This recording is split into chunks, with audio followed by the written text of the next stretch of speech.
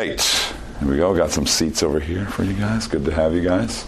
Are you a stable person? Are you someone that brings spiritual stability, strength to the group that you're in? Are you someone who never thinks about themselves because they're so busy serving others? Are you someone who, when you're in a conversation, never talks about yourself and never lets the other person talk about yourself because you're so busy learning and getting to know their spiritual needs and what you can pray for concerning them? Are you somebody who comes out better because of suffering in your life and difficulty? You have more joy in Christ, more confidence in God's providence in your life. Are you someone who is the glue of the groups that you're in, the church group that you're in, right? If you were to be removed, the group would be weakened. Are you someone who has a stabilizing influence? Are you trustworthy with challenging projects? Could somebody come to you with something that's difficult and hard and they could trust you to do those things? Are you courageous? Do you have courage in your speech? Are you bold? Are you someone that's marked by spiritual stability? Or are you just holding a seat down? Now, don't get me wrong. I appreciate you coming and holding a seat down on the ground, but there is a difference between someone who is stable in holding a seat down and someone who is a stabilizing influence in the entire group that you're in, the church that you're in, the youth group that you're in, whatever you want to say. I used to have this Volvo car, which I have gotten so many great illustrations out of. And one time I was driving home, and being the mechanical idiot that I am, I didn't change the oil for too long of a time. And this Volvo was older, so it had a oil leak issue.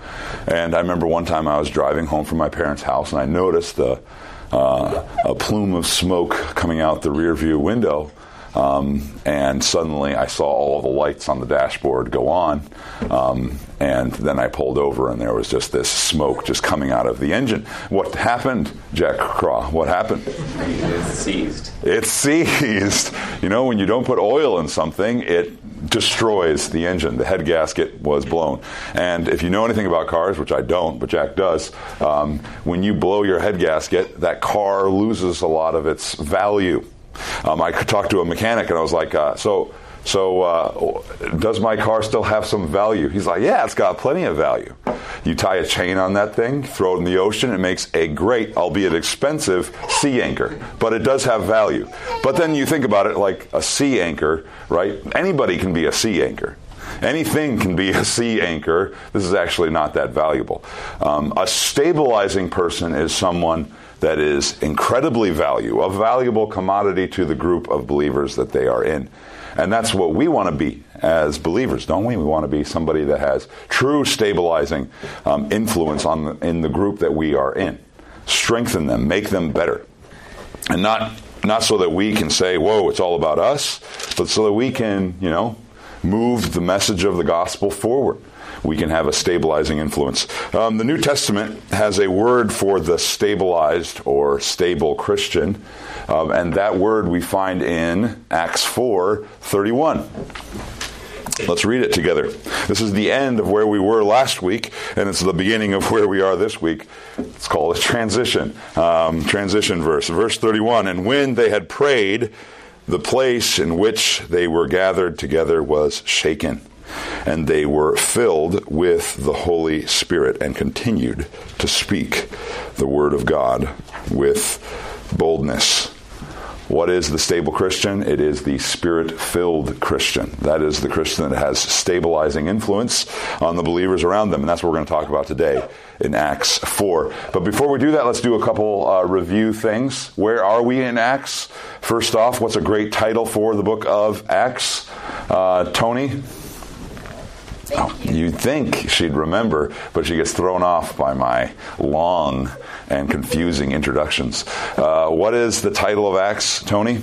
The unstoppable acts of the risen Lord Jesus as he continues his work of saving sinners through the apostles' witness by the power of the Holy Spirit according to the eternal kingdom plan of God the Father. Yes, good job. Or you could just say the continued acts of the risen Lord Jesus. All right, next slide. Okay, so let's hear chapter 1. We talked about, next slide, preparations for Pentecost. All these things that needed to happen for Pentecost to happen. That was chapter 1. Chapter 2 was day 1 of the church. Remember, there was all of these unmistakable and remarkable but unrepeatable things that happened in Acts 2 that were marking, hey, God is doing something unique and new. But then at the end of chapter 2, we see chapter 2, 42 through 47, we see every day of the church. This is every day of the church. This is the regular life of the church, and you see that in Acts 2, 42 through 47. It's very ordinary and very enjoyable and very encouraging. That's what every day looks like. And then chapter 3 through 4, we talked about a growing church that is meeting resistance. As a matter of fact, we're going to still be talking about the growing church that's meeting resistance even today.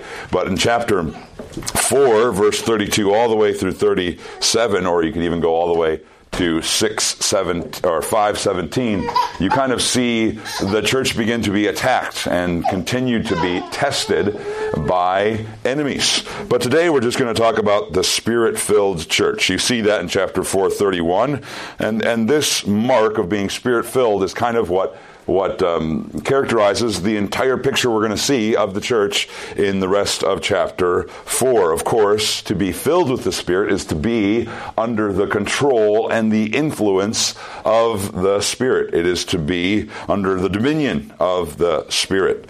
In Ephesians 5:18, we see that it's like but unlike what it is to be filled with, don't take this the wrong way, wine. It says this in Ephesians 5:18, do not get drunk with wine, for that is debauchery, but be filled with the Spirit. 19, addressing one another, singing, making melody, giving thanks. 21, submitting to one another. So it is like, but very much unlike being filled with wine, being under the controlling influence and even strengthening influence of wine, except it's very different. I don't know how to say that anymore carefully, but it is something about the people that is there that are spiritually stable. It is the ultimate mark of spiritual stability is to be filled with the Spirit. To have this characteristic in your life of being controlled and governed by the Holy Spirit. It is something that is required of every believer. It is commanded of every believer. It is something we should pursue. And matter of fact, it is something that is repeated. In Acts 4:31, this isn't the first time that the church is said to be filled with the Spirit. In Acts 2, they are filled with the Spirit again. So it's a repeated thing that we're called to pursue. It is different than what it means to be baptized or dwelt by the Spirit. That is a one-time thing that is not repeated, that you're not commanded to do. To be filled with the Spirit is required, commanded, repeated, all of these things. What is it? Well, in Acts we see that people are filled with the Spirit when they need special strengthening to serve the Lord Jesus, right? The book of Acts, remember, is the continued acts of the Lord Jesus Christ, and he fills his church with his Spirit to strengthen them for spiritual service. And that's what we see in the book of Acts. When believers are filled with the Spirit, they are strengthened for some particular service. It's interesting when you look at all of the incidences of spiritual filling of the Spirit, it seems to come in particular times of testing. When your own resources, your own strength are not enough, God's Spirit gives you strength through filling you with his Spirit. But also, it's very interesting to me that the filling of the Spirit comes most often in times when people are speaking. There is some sort of quality of being filled with the Spirit that means being filled with God's words. Matter of fact, that's exactly what being filled with the Spirit is. You want to be filled with the Spirit in your life? Be filled with the control and the power and the strength that comes from being filled with the Word of God. You all know, Pastor Steve even talked about it last week, So it's a little bit redundant, but there is a parallel passage to Ephesians 5:18, and it's Colossians 3:16. Let the word of Christ dwell in you richly, teaching and admonishing one another in all wisdom, singing psalms, hymns, spiritual songs, being thankful in your hearts to God. And whatever you do in word or deed, do everything in the name of the Lord Jesus, giving thanks to God the Father through him. What does it mean to be filled with the Spirit? It means to be filled with the control and the dominating influence of the Word of God. That gives you stabilizing influence in your life. And that's what we want, right? We want that spiritual stability that makes us a valuable commodity to the people around us. So do you want to be someone that's stable, that has strengthening influence on the people around you? Be filled with the Word of God. Be filled with prayer for and during your reading of the Word of God. That will make you a spiritual stable person. So, in Acts 4, this is all just introduction to talk about the spiritually stable church. We see what this looks like. The spiritual stability has certain marks about it, and we're going to look at that this morning in Acts chapter 4. And first off, what is the first mark of being spiritually stable or being under the Spirit's control or being Spirit-filled? Well, the first thing that we see is that the believers have a hearty boldness. And this is, of course, going back to 4:31, a hearty boldness. Hearty is not the Hardy Boys. Hardy is referring to something that is robust, something that is strong for endurance. You have a hardy boldness. And we see this in 4:31, right? They prayed for boldness and strength to continue doing the work of Jesus, and they were given boldness. This is a sign of being Spirit-filled. You have a hardy boldness. And it's very interesting to me, if you turn over to 5:12, you kind of see an example and an illustration of what this boldness looks like. I know I just told you to turn to 5:12, but let me just tell you this. In chapter 3, all the way at 11, what is the church doing? They are in Solomon's portico, which is a place in the temple, and they are preaching the gospel, and they are having fellowship with one another. The church was so big that that's where they needed to meet. And where do they meet after the persecution starts? They meet in the exact same place, 5:11. They are meeting together in Solomon's portico. There's this boldness about the early church that even though men are threatening them, even though men are talking bad about them, they're not trying to hide behind closed doors. They are still doing the same thing in the same spot without fear, right? And they told the chief priests this, hey, we are not going to stop doing what we're doing because we must obey God rather than you. There is a hearty boldness about the Spirit-filled life. It is incredibly free to be Spirit-filled because you are not dominated by the world around you. You are dominated by what God desires. Matter of fact, we could say a spiritually stable church has the conviction and comfort of God's truth that kind of outpaces or overtakes all other fears, right? I fear God most, and therefore I cannot fear men. You have a hearty boldness about you because you know that God is on your side. You are a spiritually filled individual. What is another mark of the Spirit's stabilizing influence, or the Spirit's stability brings also? A generous grace. I love this picture in chapter 4 of the church. It is a generous church, and it has a spirit of generous grace in it. We see 4:32. Now the full number of those who had believed were of one heart and soul, and no one said that any of the things that belonged to him was his own, but they had everything in common. And then jump over to 34. There was not a needy person among them, for as many as were owners of lands or houses sold them and brought the proceeds of what was sold and laid it at the apostles' feet, and it was distributed to each as any had need. It was a church that had a generous grace about them. Notice the generosity of their life. And where did this come from? It came from this heart that they had. Verse 32 talks about how they had one heart and soul. They had everything in common. They were generous towards each other. They felt each other's needs as if they were their own, and they sought to solve them, help them. Their love was abundant.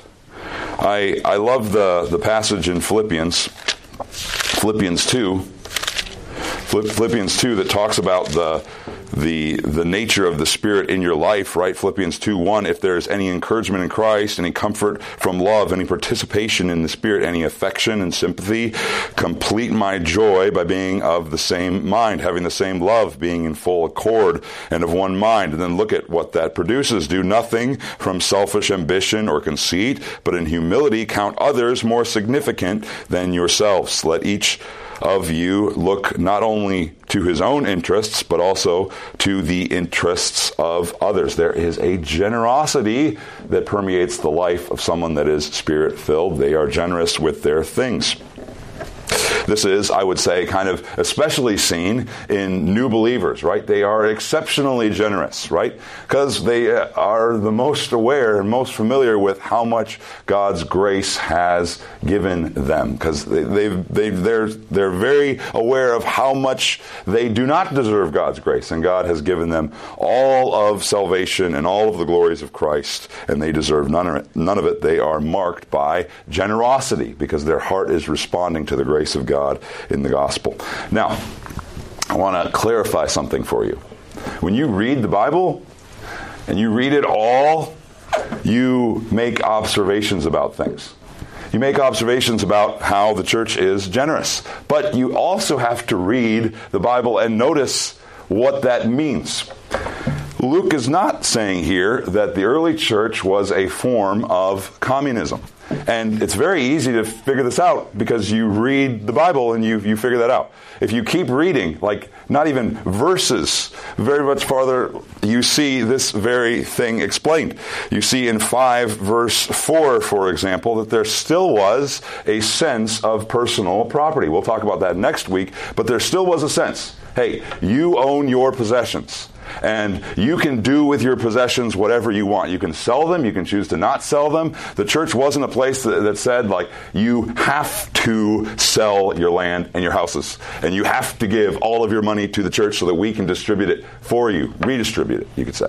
That's not what was going on here, because verse 5, or chapter 5, verse 4, says that wasn't what was happening. What was going on here in the church? Well, it was a church that had this generosity, transformed nature of the heart. People were doing this freely. They weren't commanded to do this. They were doing this because they wanted to do this. They wanted to serve one another. That is the kind of generosity that Christ wants in his church. Not something that's under compulsion, but something that's free of the heart. A spiritually stable church is, as we would say, racing to be in third place, right? We are racing to serve one another, racing to put one another first. And of course, because you guys are all tricky theologians, you guys corrected me, not saying racing for second place, because first place should be Jesus' place. We're racing for third place because my neighbor is in second place and then Jesus is in first, so I'm racing for third. So there you go. We are racing for third place. We're racing to serve one another from the freeness that the gospel gives us, right? We no longer hold on to any of our possessions tightly anymore because of what God's grace has done in our hearts. The Spirit's stability brings a generous grace. But let's look at something else. The Spirit's stability brings a primary focus, a primary focus. Verse 33. And with great power the apostles were giving their testimony to the resurrection of the Lord Jesus, and great grace was upon them all. Notice the church, because it was filled with the Spirit, had a focus about it, right? They weren't just existing to exist. They weren't just, hey, I feel comfortable and at home with you guys, so let's just spend the rest of our time just hanging out together. They had an aim. They had a primary focus, and what was that? To make the gospel known, to promote the apostles' teaching, the apostles' witness. That's what they were there to do. They were there to support the preaching of the word. Matter of fact, you see the apostles here in focus. They were giving their testimony. Whenever you see the apostles' testimony, that's witness to Christ, witness to the gospel. And whenever you see something like a phrase like the apostles' teaching, that's scripture, right? This is the apostles' teaching right here that you have in your hands. So when we see in Acts chapter 2, verse 42, that the early church dedicated themselves to the apostles' teaching, they were dedicating themselves to knowing and promoting and producing and proclaiming the Word of God. They had a primary focus. It wasn't just about them. It was about letting Christ be known to the world around them and being, as it says in 1 Timothy 3, right, a pillar and buttress of the truth. Now, there's a few interesting things that I want to point out to you here. Notice the apostles' power was not used to solve all of their physical and economic needs. Did you read that? Right? Notice verse 33. And with great power, the apostles were giving their testimony to the resurrection of Jesus Christ. There was a primary focus of their power. And it wasn't meant to solve their financial problems. You know how we know that? Because we just read in 32 and we just are about to read in 34 and 35 that the church itself was the solution to their problems. The church itself was God's gift of grace to help support and encourage one another. Interesting, right? The apostles had power, but they used their power to simply proclaim the message of Jesus Christ. As a matter of fact, the church, I would say, never exists to solve world hunger or to solve homelessness or any of these other things. It exists to have this primary focus, which is to proclaim the truth about Jesus, the truth about the gospel. And notice also God's grace does provide for the needs of the church, but it's not through extraordinary means. It's through very ordinary means. It's through one believer saying, hey, this believer over here has a need, and I can solve it, and I can help them in it, and that is God's means of grace to support and supply the church. We are to be primarily focused on proclaiming the gospel, but also helping one another. That's God's ordinary means of providing for the church. I love 1 Peter 4:8. We've talked about it on Thursday night, but let me read it to you again. Above all, keep loving one another earnestly, since love covers a multitude of sins. Show hospitality to one another without grumbling. As each has received a gift, use it to serve one another as good stewards of God's varied grace. Notice that. How does the Lord Jesus Christ support and provide for his church? It is often very ordinary.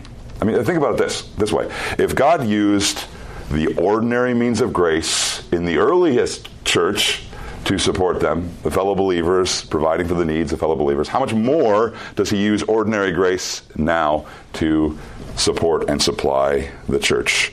God gets glory, in fact, through using the ordinary transformed lives of believers, the ordinary generosity that comes from the gospel. God gets glory from that. Also, notice this under this idea of a primary focus. The extraordinary powers of the early church appear, to me here in this verse at least, to be limited to the apostles, right? All the believers weren't doing extraordinary things. They were doing ordinary things. The apostles were given extraordinary power, but for a primary focus, which was to proclaim the truth of the gospel. A healthy and stable church may be very ordinary, may be a very ordinary place, not extraordinary. These extraordinary gifts were for a primary purpose, to make the gospel known. A spiritually stable church, we could conclude, is a very ordinary place in its care. A spiritually stable church is also not primarily focused on its survival in the world, but it's primarily focused on the proclamation of the gospel. Do you want to be stable?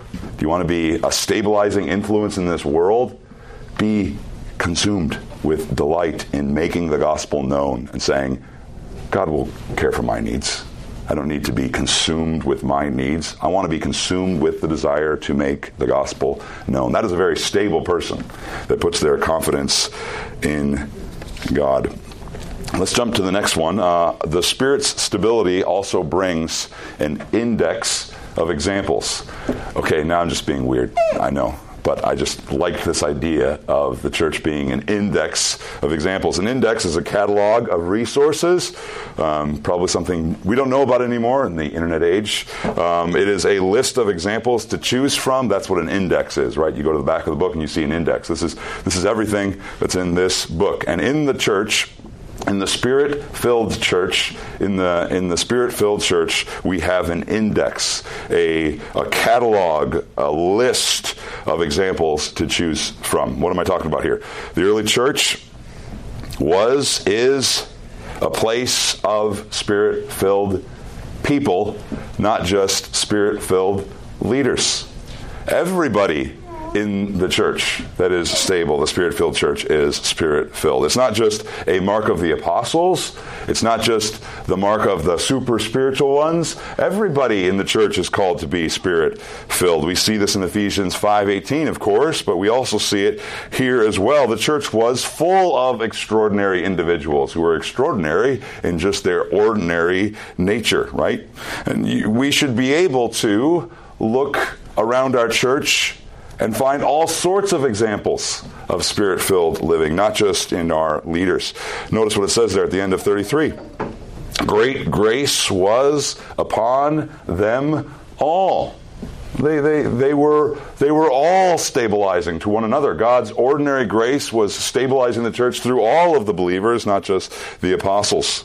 Or you could say it this way, the qualifications of eldership are to be examples of what everybody should be. Everybody should be like that. It's not just for the senior pastor to be bold and generous and focused. The whole church is to be Spirit-filled. Now, I say this because this is how Luke kind of handles it. He kind of explains how a Spirit-filled church looks, and then he gives us this amazing example of a Spirit-filled believer. Who is that believer? It's this man by the name of Barnabas. What a name, Barnabas. I tried to talk Serena into naming our next kid Barnabas, but it's just not the kind of name she wants to have floating around her house, apparently. But this guy is extraordinary. You'll love him, right? You'll love him when you see him. Barnabas is an ordinary source of God's encouragement, something that we, to some level, should strive to copy or be like. Let's read here verse 36.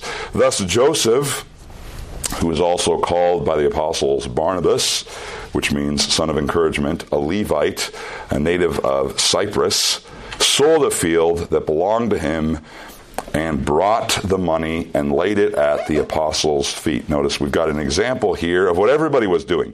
A lot of people in the early church were doing this, and Luke says, let me tell you about one of them. This is just one of many. I could pull all sorts of examples, but I want to introduce you to Barnabas because, well, one, you're going to want to know about him later because he's kind of an important person in the book of Acts. But also, two, he is just an example of God's ordinary grace. Well, who is this man, Barnabas? Let's talk about it really quick. We've got a slide here that I'm going to do. He was a Levite from this island called Cyprus, which is out there in the Mediterranean. It's one of the bigger islands, honestly, in the Mediterranean. He was the uncle to a man named John Mark, who wrote the Gospel of Mark. You see that in Colossians 4:10. He was a Levite, and in the Old Testament, Levites weren't supposed to have land, but apparently that kind of went away by this point because he has some land at this point. And matter of fact, Levites kind of had a reputation for being very wealthy and very highly educated individuals, so that might be Barnabas. And it's not exactly clear where this field was that Barnabas sold, but it seems to me like it could be that the field was in Cyprus, and when Barnabas came to Jerusalem to celebrate, a Jewish fast, Pentecost happened, and when he was dramatically converted, his whole life changed, and he wanted to be with the church, and so he sold his property in Cyprus and moved to Jerusalem. It could be, it's a strong possibility, but not clear, obviously. And then you see he was given this nickname, Barnabas, which means son of encouragement. And that's how it goes, right? Joseph is such a common name. You need something a little bit more unique. Some of you have names that are the same, and I need to give you nicknames to distinguish you. Like Tate, that's a very common name, so I have to call him Tater Tot. It's just like some people just need more names so we can distinguish one from the other. But you notice something about his name. It indicates that he was a source of spiritual encouragement to everyone around him. How was he? What kind of man was Barnabas? Well, let's paint a portrait really quick for ourselves of Barnabas. We have the first wash of color on this portrait would be that he was was someone with a generous heart. He had a generous heart. Once again, these are going to be very similar to the pictures of the church that we've already talked about. He had a generous heart. The same spirit of grace that was within the church, causing all of this generosity, was clearly in Barnabas as well. As a matter of fact, hold chapter 4 in your hands and flip over to 1 Corinthians 9. We've seen here in Acts 4:36 that he was extraordinarily generous. He sold a piece of personal property and sacrificially gave to the physical needs of the local church. But we see this same spirit about Barnabas all throughout the Bible. He is extraordinarily generous with his life. In 1 Corinthians 9:6, Paul is talking about, how he surrenders his rights. He gives up things that he could hold on to, but for the sake of the gospel, he says, I'm going to go without these freedoms that I could enjoy so that I can promote and proclaim the gospel more freely among other people. And Barnabas is right here with him. We see in 1 Corinthians 9, verse 6, he's talking about surrendering his rights. Or is it only Barnabas and I who have no rights to refrain from working or from living? Who serves as a soldier at his own expense? Who plants a vineyard without eating any of its fruit? Or who tends a flock? Of course, he's talking about how he has the rights to do these things, but he doesn't do them. And notice he also says in verse 6 that Barnabas and him seem to do the same thing. Barnabas goes without things as well so that he can be a giver to other people, right? He doesn't take a kind of an income from the church. He works his own way so that he can serve them freely. Barnabas was a generous person. He worked so he could proclaim the gospel without requiring anything of them. A church planner's heart, you could say. And Barnabas was also generous in his view of people as well. It wasn't just that he was generous with his money. He was also generous in his heart and his attitude towards other people. Here's something I want to be. Someone that has a generous eye for other people like Barnabas. He is one who saw God's unexpected grace in other people. He had an eye that believed in the power of God to transform any individual. Now, sometimes, like I said, sometimes this needs to be understood carefully, but I just want you to notice this about Barnabas. He is the one who first believed and reached out to and was kind of a in-between, go-betweener for the church of Jerusalem for the famed Apostle Paul. And before the Apostle Paul was the Apostle Paul, he was, of course, the hated Saul, the Saul that persecuted the church. But who was the one, when Paul was converted, that went to Paul, talked to him, and then brought him to the early church? It was Barnabas, right? It is very tricky to see God's grace in your enemies. A man that was once trying to kill you all, to now say, wow, I see God's grace at work in you. He had a very generous heart. And we also see in Barnabas something else as well. Turn over to Acts 11. Acts 11. He was also the one who first went and was sent by the early church, went to see the work of God's grace in the Gentiles. Now, like I said, it's very difficult to see God's grace in your enemies. It's also very difficult to see God's grace in the people you'd least expect God to save. But that's who Barnabas is. He was the one that first testified to the grace of God in the Gentiles, the people that were thought outside of the program of God. Barnabas was the one. Let's read chapter 11, verse 22. Let's jump over in 21. The hand of the Lord was with them, that's the Gentiles, and a great number believed and turned to the Lord. The report of this came to the ears of the church in Jerusalem, and they sent Barnabas to Antioch. And when he came, he saw the grace of God. He was glad, and he exhorted them to remain faithful to the Lord with steadfast purpose. I love that verse. I love that verse because it tells you so much about Barnabas. He didn't just, though, believe in everyone. That's not what I'm talking about. A generous eye is not someone that just says, I believe in everybody in the world. No, a generous eye believes in the greatness of God's power to transform anyone in the world, right? A generous eye says, wow, if God is so gracious to me, the chief of sinners, he can save anyone. And I believe that his grace can transform anyone. And I am willing to believe that his grace can transform even these unlikely individuals as well. A generous heart is gripped by God's grace. I love this picture in Barnabas. Notice how he is glad in verse 23. He is glad when he saw the grace of God at work. Can you say that? Are you glad when you see God's grace at work in someone who you don't like or an enemy? You see God working in them, and you're glad about that because you want God to get the glory, and you are glad to see his grace at work because it reminds you, of course, of his grace at work in you. God shouldn't be gracious to me, but he is. And I'm glad in his grace for other people. Let's look at something else in Barnabas. He was trustworthy of character. Trustworthy of character. Proven character is a hot commodity. Trustworthiness is a hot commodity in any group, and we obviously see that in 11:22. He was trusted to investigate this very important issue in the life of the early church. Does God's grace really extended to the Gentiles? He was trustworthy to do that. Why was he generous in heart? Why was he trustworthy? It says this in chapter 11:24, if you're still there. For he was a good man, full of the Holy Spirit and of faith. And we'll stop right there. He was a good man. He was continually characterized by this goodness. He was good. The word is where we get the name Agatha. Agatha Christie, it means good in Greek. It means to be valuable. In talking about people, it means someone who is meeting the highest standard. They're valuable to the community or society.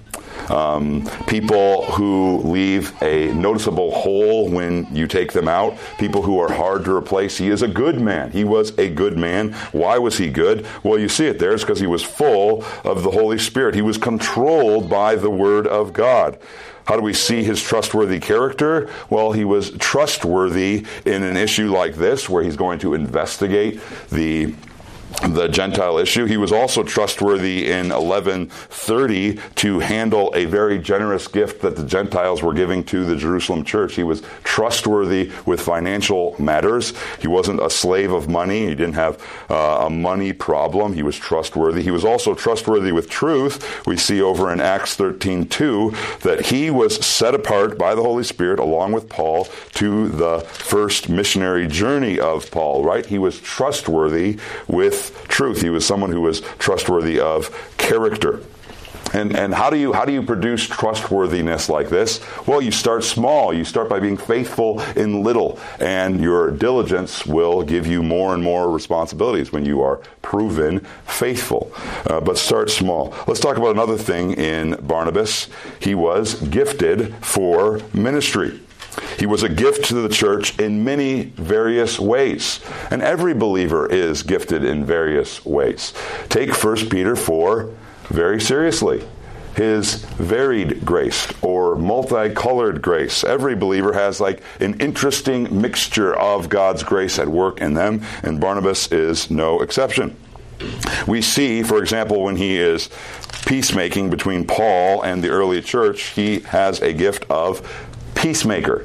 That is who he is. He is a peacemaker. A willingness to be bit in order to make peace between two warring parties. That's who Barnabas was. We see in chapter 13, verse 1, he has this gift of truth-telling, prophecy. He declares truth. In chapter 13, verse 2, he has a gift of evangelism, to declare God's truth to people who do not know him. He is fit for missions. We see in chapter 11:23 or 13:43, he has the gift of exhortation. And going back there to 11:23, notice he was glad in the grace and he exhorted them to remain faithful, right? If you are glad in the grace of God, you want those people that have the grace of God to continue in the grace of God. And that leads you to exhorting them, to encouraging them to remain in the grace of God.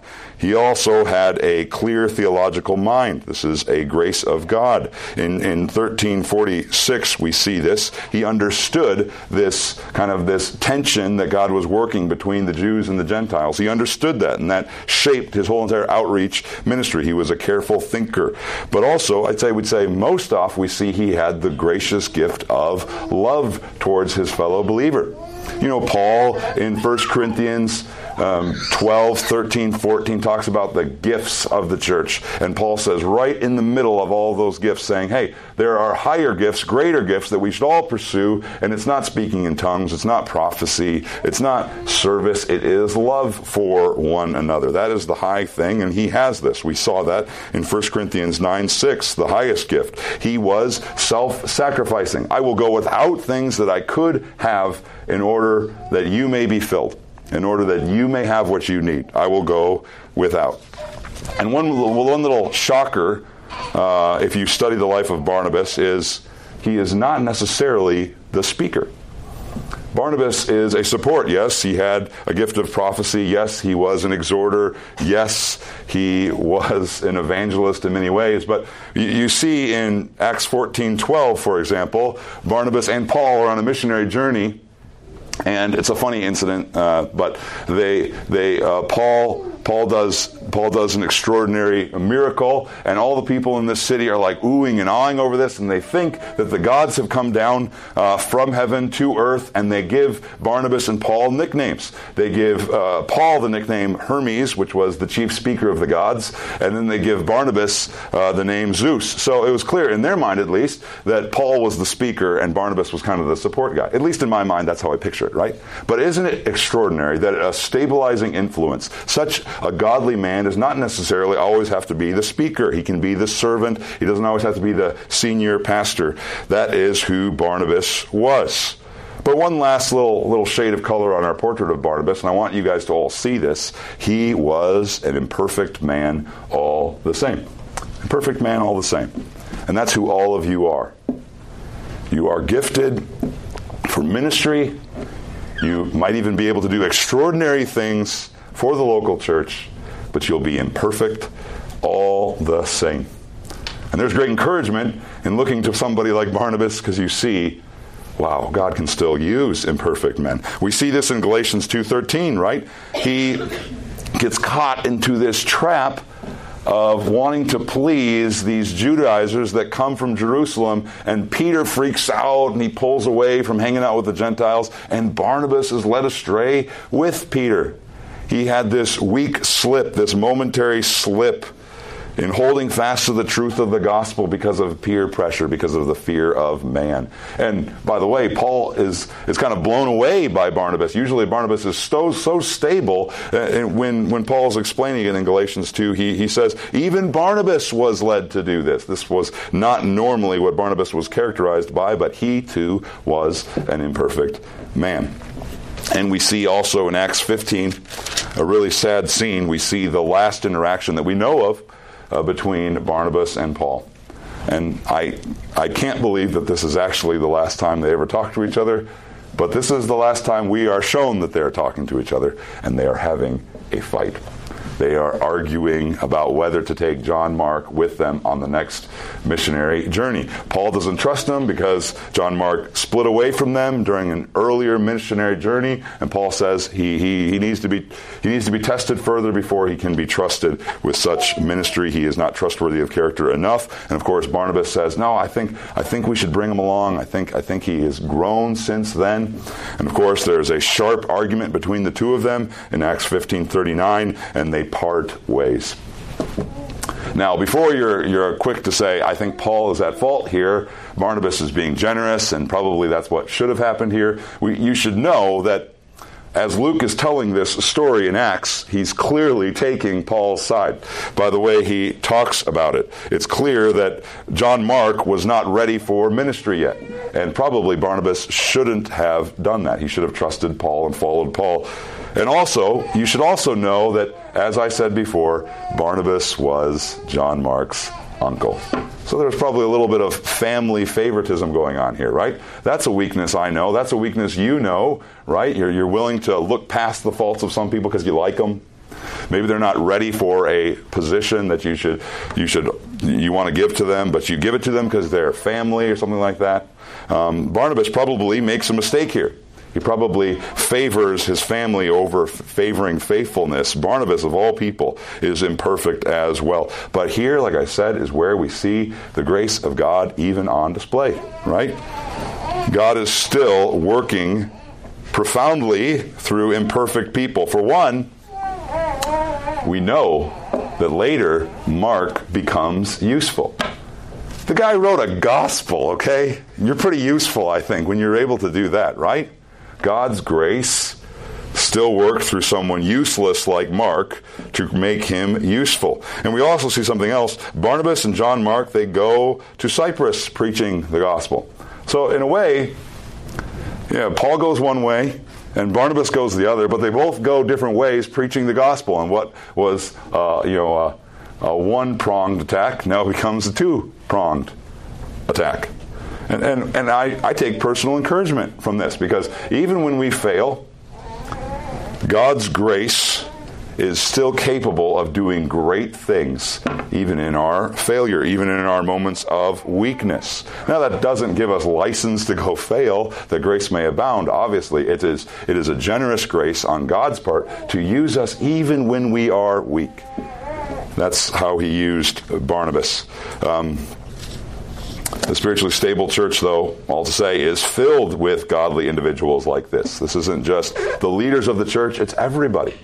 We're all given varied grace to serve one another. Let's jump to our final kind of piece here. The Spirit's stability brings a hearty boldness, a generous grace, a primary focus, an index of examples, but also one last thing to encourage us and to bless us before we go home this afternoon. The Spirit's stability brings a furious attack. That's what's going to come to you. If you are a stable individual, you are going to be tested and attacked, tried. Godliness attracts persecution, suffering, like blood in the water attracts sharks.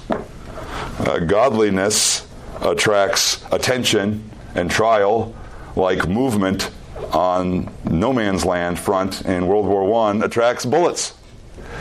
The testing and trial, Satan's devices will come after you when you try and strive to live godly in Christ Jesus. When you are seeking to live a Spirit-filled life, attack is going to come your way. Godliness is a magnet for these things. Why is it a magnet for these things? Well, because the Spirit-filled life is a Christ-like life. And what is the life that Satan hates above all? Christ's life. And when he sees that life duplicated in little image bearers all around the world, he attacks it and tries to destroy it and disarm it and weaken it. Satan hates Christ. But also, why does this happen? Not just because Satan hates Christ, because Christ loves strength. And he wants to strengthen the church. There is no spiritual strength that you have that doesn't go untested. If your spiritual strength remains untested, it's not really strength. It's actual weakness. And Christ wants the church to be strong. So he allows, he ordains pain and suffering to come the church's way, to come your way, to strengthen you, so that you can become stronger, so that you can see where you are weak and shore up your loose ends. You could say it this way: it's actually a very favored position to be under trial and tribulation, because it means that Christ, the head of the church, who is continuing his work, is working on you. And that's a very blessed place to be. It's a favored position. This is the Spirit-filled church. It's the spiritually sweet place to be. It is filled with precious individuals. And do you want to be a part of that? Do you want to be a part of that? This comes through being Spirit-filled, being filled with the Word of God, praying for God's strength to flow through you in obedience to the Word of God and submission to His will. If you are this kind of person, you are a hot commodity, a spiritual, valuable person to the people around you. I want to be this way, don't you? I want to be this way. Let's pray. Father God in heaven, we thank you for this morning, this message that's a particular encouragement to us, especially when we think about how imperfect the early church was. You still powerfully worked in it to move about your will. We pray that we would be like the early church in how we are filled with strength that comes from your word. We pray this all in Jesus' name. Amen.